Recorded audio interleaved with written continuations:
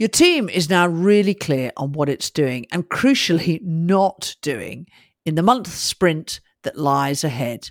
This week, we're looking at what happens along the way to make the sprint a success. I'm Pia.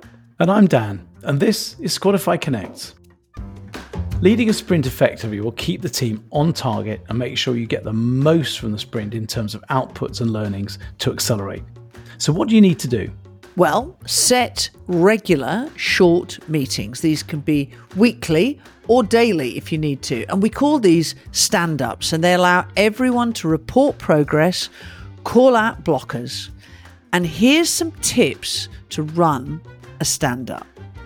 So number one, keep it time boxed and concise. While 15 minutes is the classic stand-up, we often take a little longer so we can discuss the cards in a bit of detail if needed. But remember, it's not a meeting, it's a check-in. So if you need more time, book a separate call. Number two, use the Kanban to track progress visually. Go through the in-progress cards one at a time and focus on the three key questions: yesterday's progress, today's plans, and any blockers. This is really granular, and it helps to capture the actions itemized for follow-up. Make sure that you can do that. Number three, encourage participation, foster transparency and accountability, and address blockers collaboratively. Don't leave people with blockers all on their own. It's a team effort. So it has to be a safe space where there's no blame and people can speak up about all of their challenges.